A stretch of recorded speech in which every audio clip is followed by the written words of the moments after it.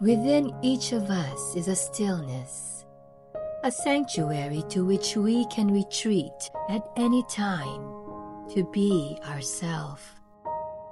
We must comprehend silence as not solely the absence of sound. It is the natural environment for serenity and contemplation. Life without silence is life without privacy. The difference between sanity and madness is the quality of our thoughts. Silence is on the side of sanity. The power of silence, external and internal, is crucial, for in silence we find clarity, purpose, and a deeper connection with ourselves. This space allows us to reflect, recharge, and focus on what's essential. We must reflect on which virtues we are cultivating on our journey, because what's essential isn't what happens to us, but how we respond to it. The quality of our thoughts is crucial to the happiness we experience, more than our wealth, power, or status. So let's seek to evolve for the better, because it is through this evolution that a new you can emerge. Therefore know that silence is an art, a tool of the wise. When we perfect the art of silence, chances are that we will get a lot more done. Because in silence, we have an opportunity to reflect, listen, and gain new insights about ourselves.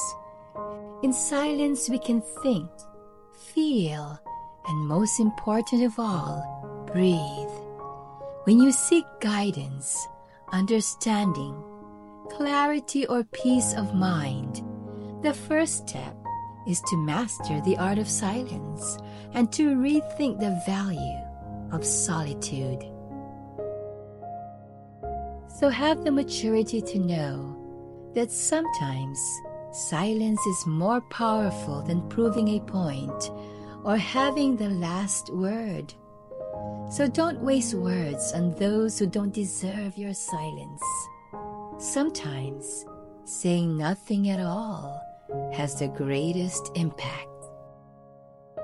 So master the art of silence, because the wise man that holds his tongue says more than the fool who speaks. Know that your silence and a smile are two powerful words. A smile is the way to solve many problems, and silence is the way to avoid many problems. Although silence can sometimes be beautiful and powerful, let's never forget how important it is to have an open communication with everyone, especially those we love, and learn to pour our heart into the ears of understanding. Perhaps an important thing that we can bring to another person is the silence within us.